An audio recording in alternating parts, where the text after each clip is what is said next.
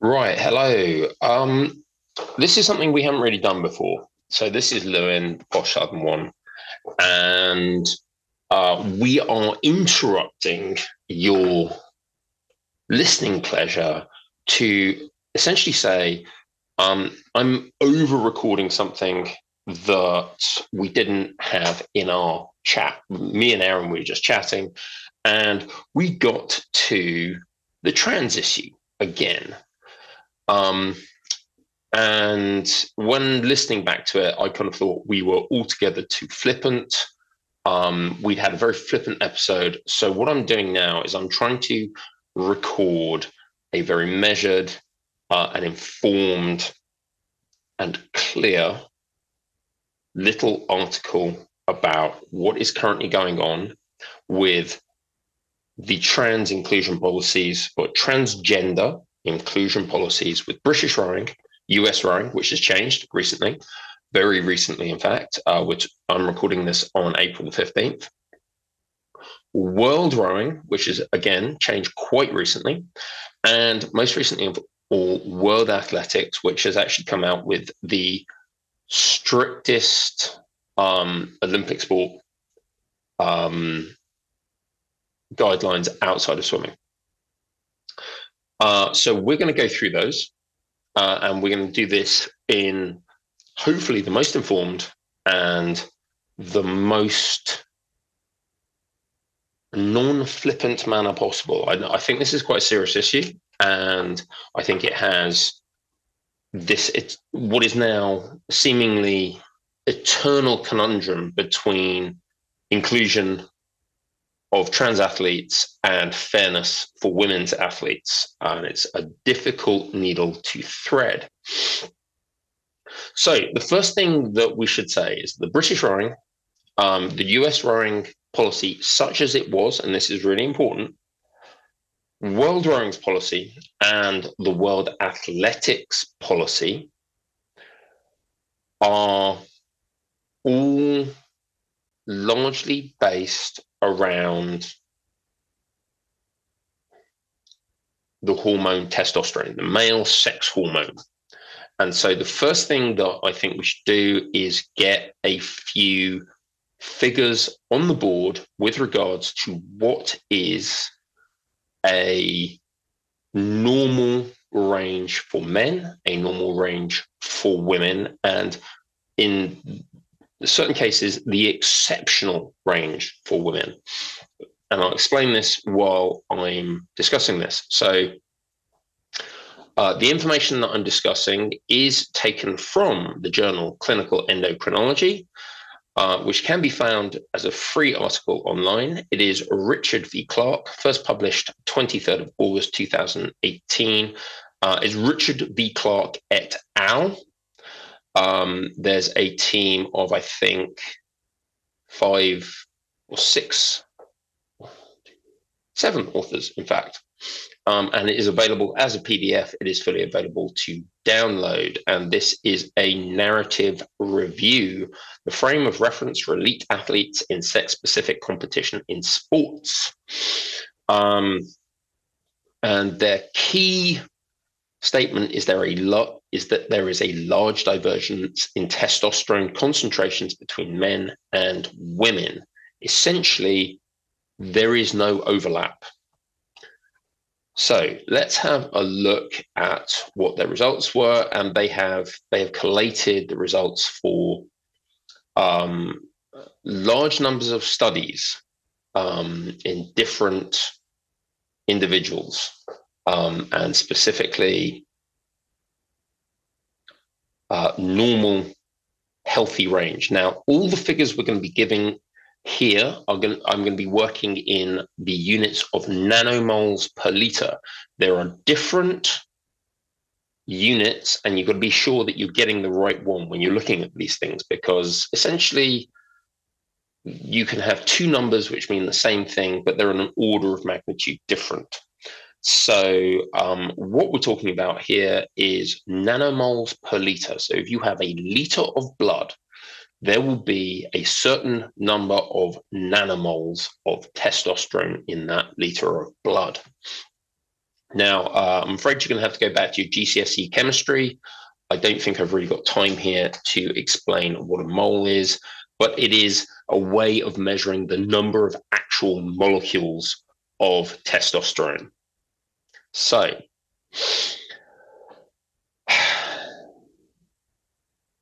now here we go. In nanomoles per liter, or nanomolar, a healthy male range is between essentially about 7 nanomoles per liter and 26 nanomoles per liter. That is the range, and that includes the extremes. If we're looking at a mean range, we are talking fairly consistently in the or not a mean figure, we're talking fairly consistently around about 19 nanomoles per liter. Now, for a healthy female, this is important. And we can argue about descriptions of healthy, but there is an important exception to this that I will come to later. A healthy female range is between, and this has been studied repeatedly, it is between less than 0.5 nanomoles per liter. So it's about, looking at the figure 1 in this paper I'm looking at, that's just say the name of the paper again. It is Richard V. Clark, 2018 et al. In the Journal of Clinical Endocrinology. And we are looking at a range of about 0.3 nanomoles per liter to at most 2.1 nanomoles per liter. So essentially, we're talking about an order of magnitude less. If you think that the healthy male mean, the healthy male range is between 7 and 20. 7 and, oh, no, misread the scale, 7 and 30 nanomoles per liter. And the healthy female range is between 0.3 and 2. Essentially, there is an order of magnitude. And in the studies of healthy males and healthy females, there was no overlap.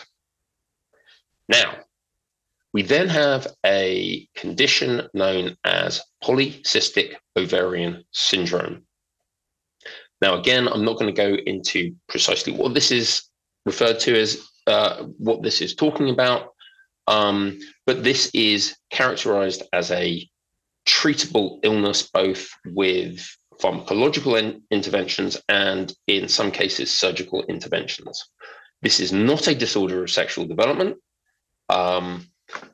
Women with PCOS, as it's referred to, polycystic ovarian syndrome, have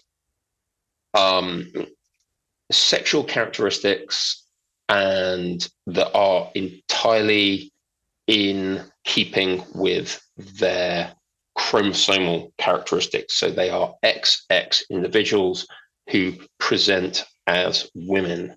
Now, here, and this is quite important, here we have a much wider range and a slightly higher mean. So if you think that the mean for a healthy female for testosterone levels is 1 nanomole per liter, and the mean for PCOS individuals is about 1.5 to 1.7, based on figure 1 in Clark et al. 2018, Journal of Clinical Endocrinology. This is one part of it. So PCOS can be slightly higher, but critically, the range is much wider.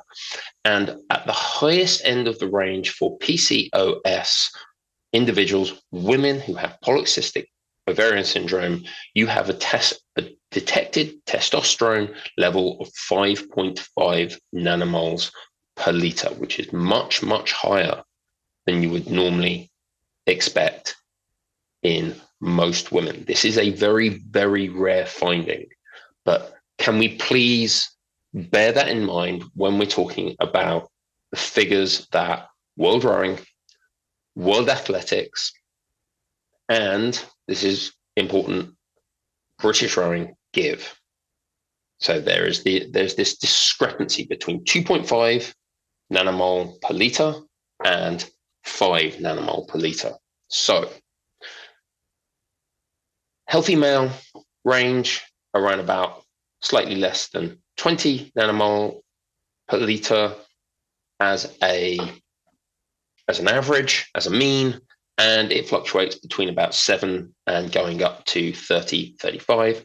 Healthy female range, order of magnitude less.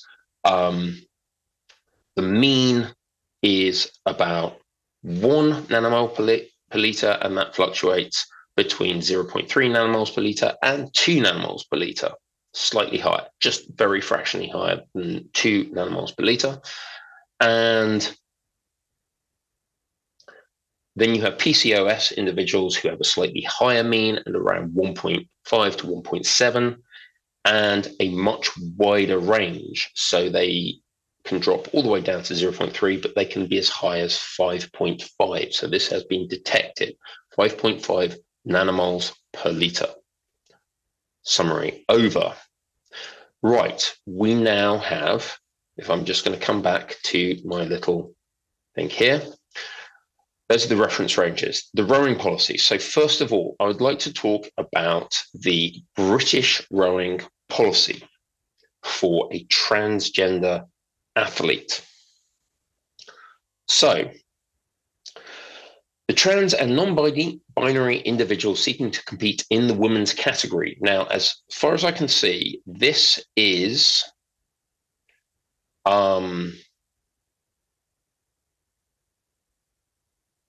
this section applies to any trans or non-binary person whose gender identity was not female at birth, wishes to compete in the women's category in domestic competition.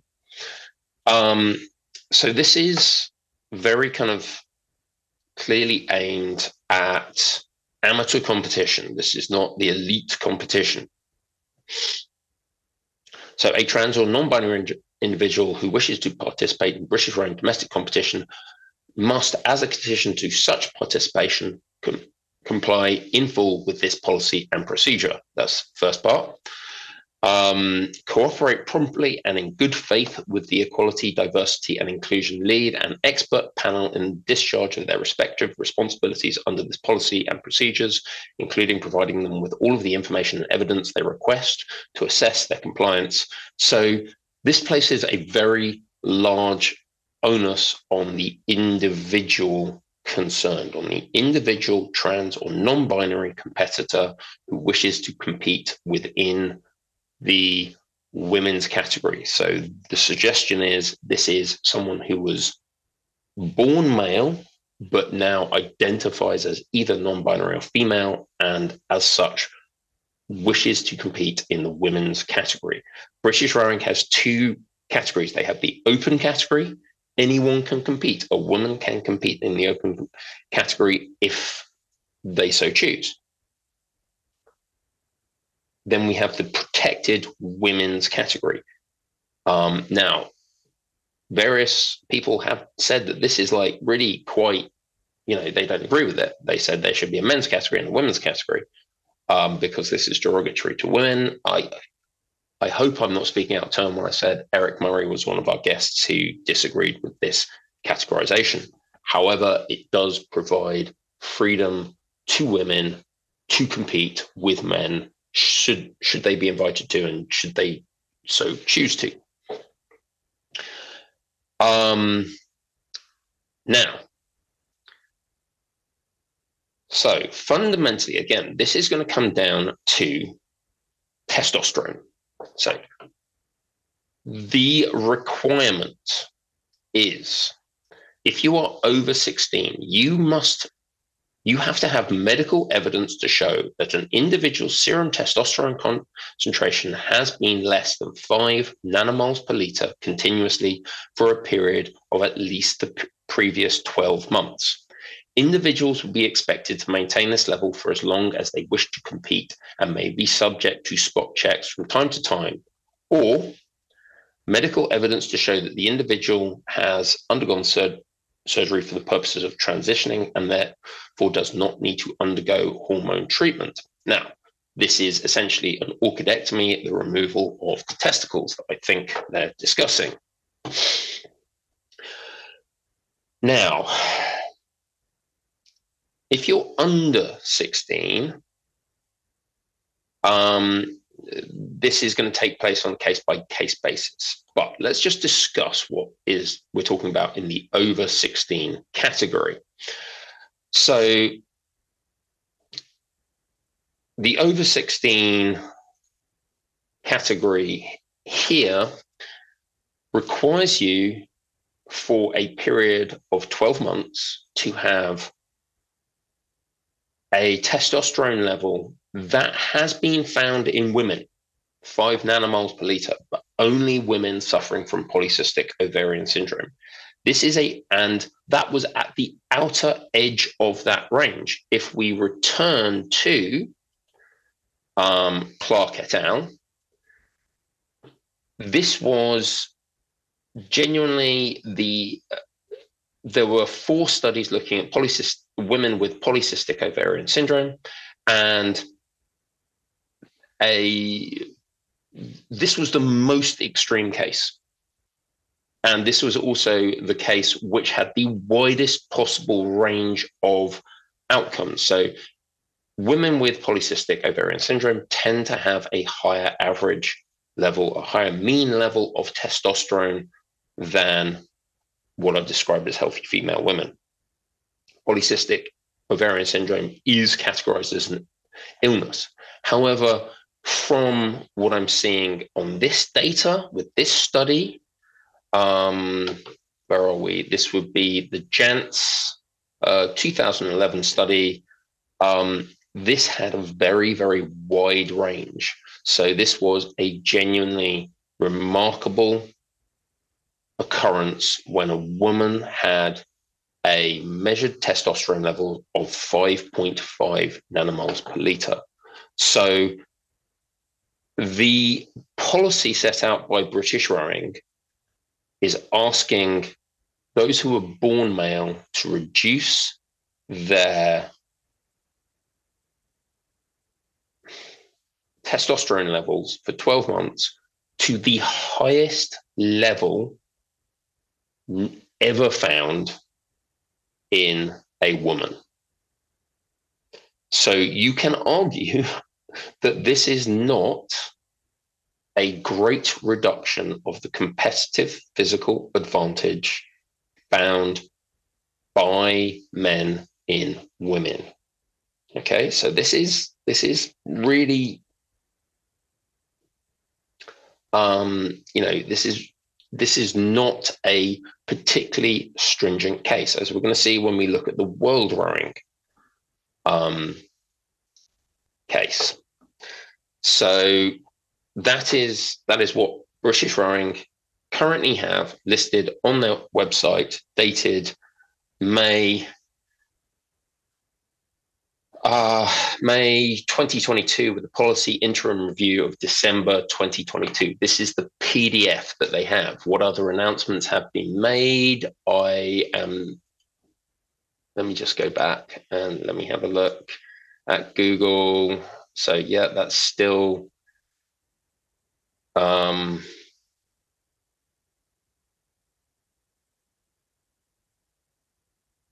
as far as I can see, this is the latest British Rowing policy.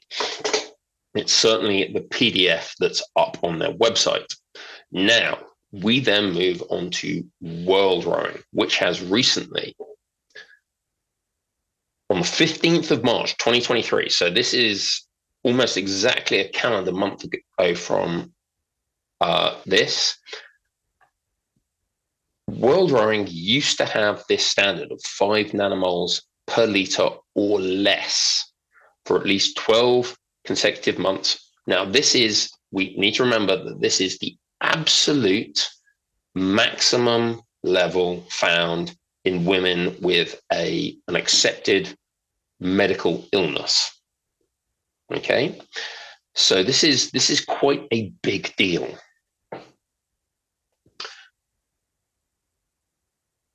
Which then leads us to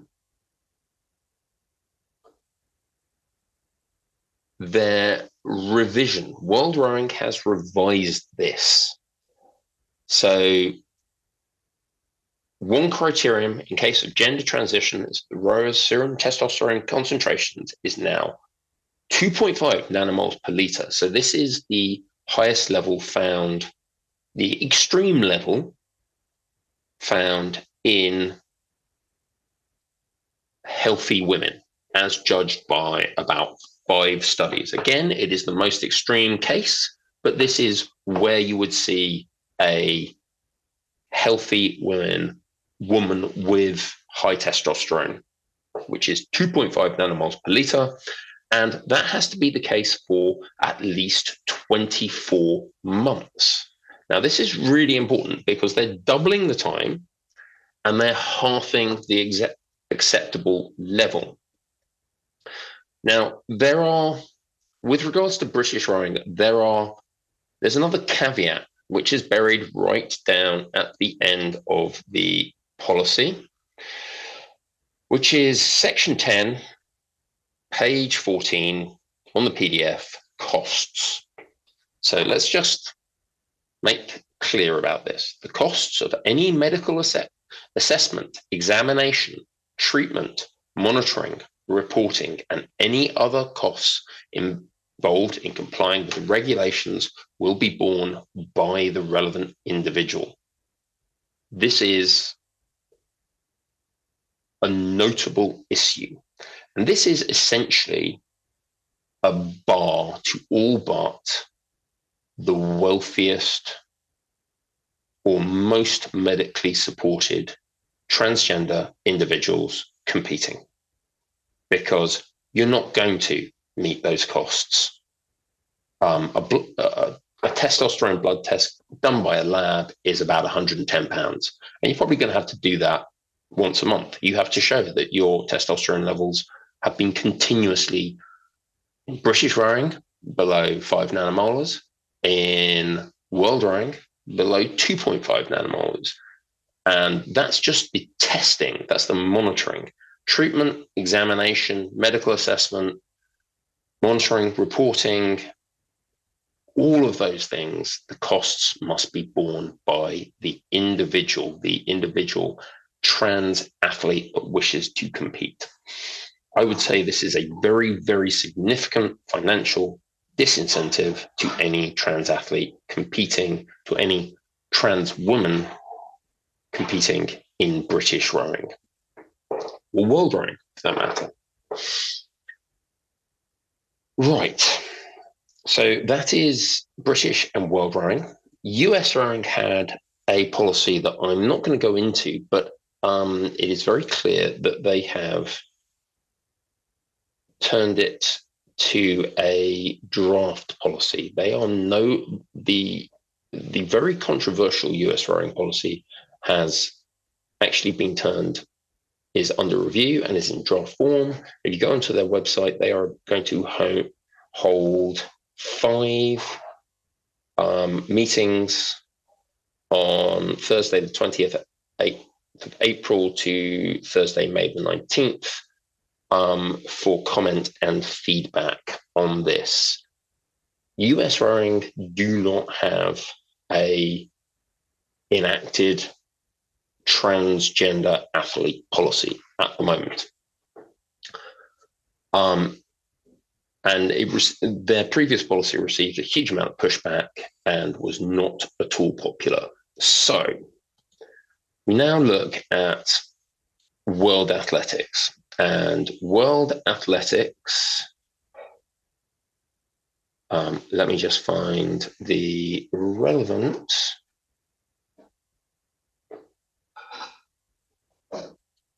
Okay, so yes, there are. World athletics have come down with a very, very clear range of policy prescriptions. they have essentially said that at the world ranking level, and this is really important, so this is at elite competition,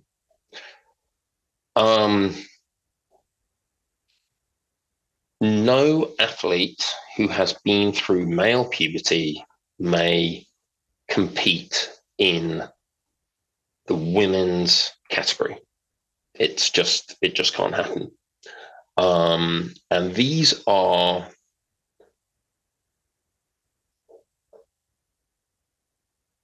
and essentially this is final.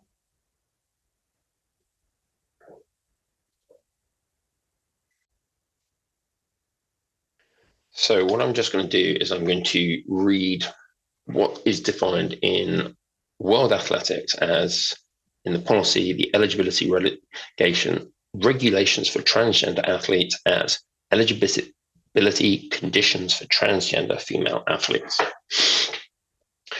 To be eligible to compete in the female classification in the world ranking competitions and to have recognized any world record performance in the female classification at a competition, this is not a world ranking competition, a transgender female athlete, this is what they're describing as a person who was born male but has transitioned to being a woman.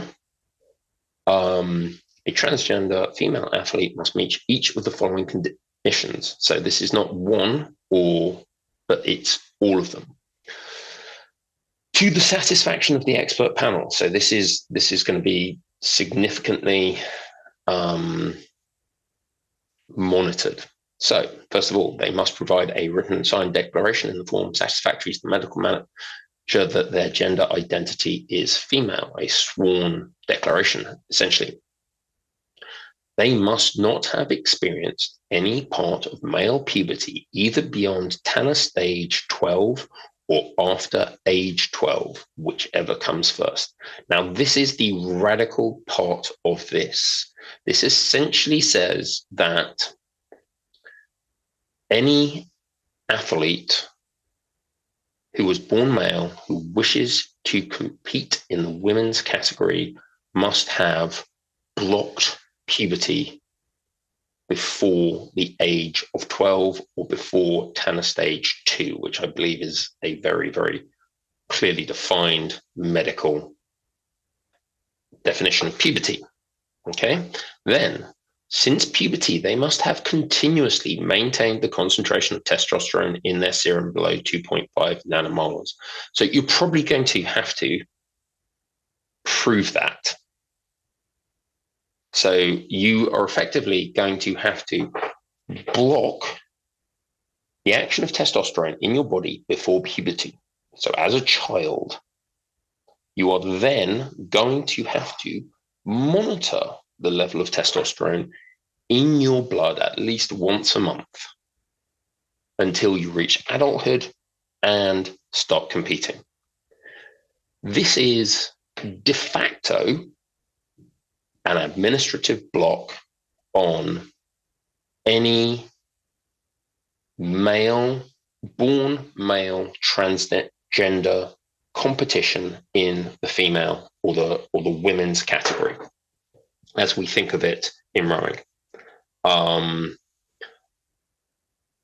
Because it's just an administrative and medical historical task that must be maintained over something like somewhere between 4 and 10 years. It's essentially a de facto outright ban. And given that world athletics is almost certainly the biggest part of the Olympic Games, I would expect that within a year, probably before Paris 2024, all Olympic sports will have a similar policy in place, because it's not going to make sense if kayaking and canoeing have a different policy to athletics, at the same Olympic Games. And I think World Athletics is going to lead the way in this. Now, let me just bring up my little thing. The consequences of this. Now, people who have been campaigning for the safety of women or the safety of women's sports or the prevention of any male participation in women's sports, this policy from World Athletics, which I would be very, very surprised if it doesn't spread out into rowing. World Rowing has tightened their policy from British Rowing's policy. These things all are going to snowball down. So essentially, what is a de facto ban by World Athletics on trans women competing in the women's category is going to snowball down. And we can say that by 2024, this is probably going to be universal at the elite level across all sports. Now, there are certain caveats to this. World Athletics is not GB Athletics. It is not British Rowing. It is not discussing what happens at a domestic level, at an amateur level, at a junior level. This is quite important.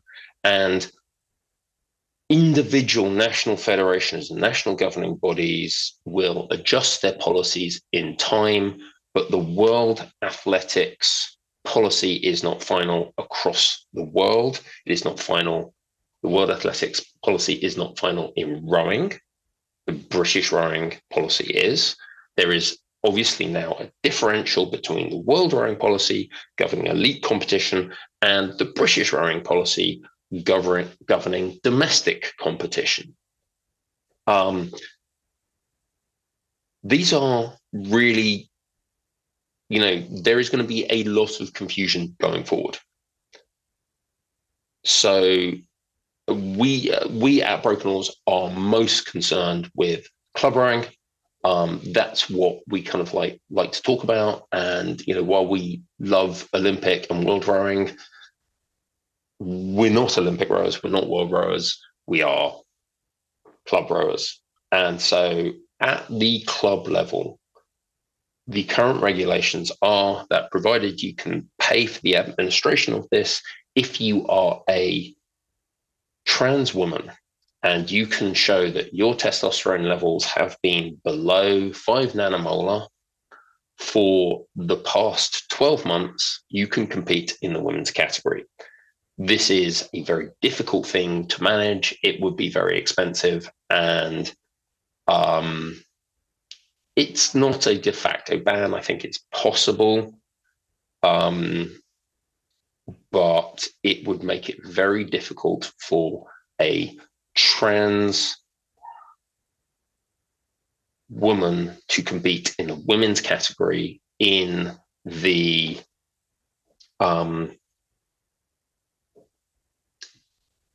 or compete officially in the women's category in the in domestic competition in the UK. So that's the status for women's rowing, as far as I can see it, in the UK. We now have the constant ongoing battle, which is the battle between the desire for inclusion. And as we've repeatedly said on Broken Oars, we believe sport is a fundamentally good thing. Rowing is a fundamentally good sport, and as many people should have the access to rowing and the access to inclusion in rowing and inclusion in rowing competition as possible. And preventing people from competing in rowing, it's bordering on something that is an intrinsically bad thing. And so we support inclusion in rowing and rowing competition. We also support fairness. And I think what the World Athletics,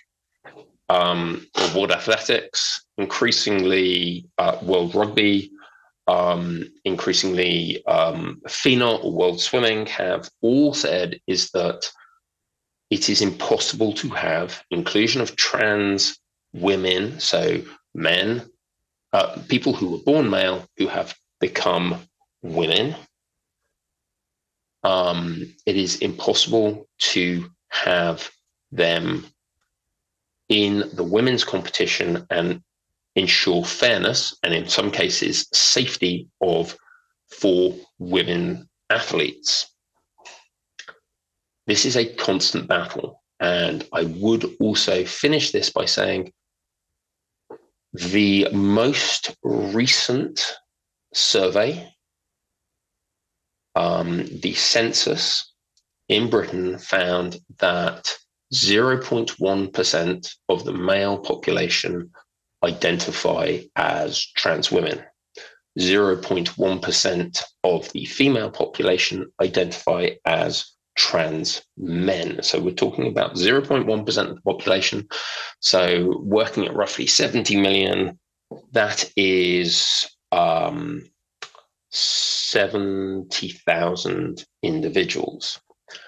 We are saying too, because if you are a trans man, you are born female and you have become a man, you will be probably taking testosterone and you will fall foul of the regulations on doping. We are saying to roughly 70,000 individuals in this country, in a population of 70 million, yes, so it's a very small percentage, but we are still saying to 70,000 individuals, you can either not compete or it is exceptionally difficult and expensive for you to compete in rowing. This is not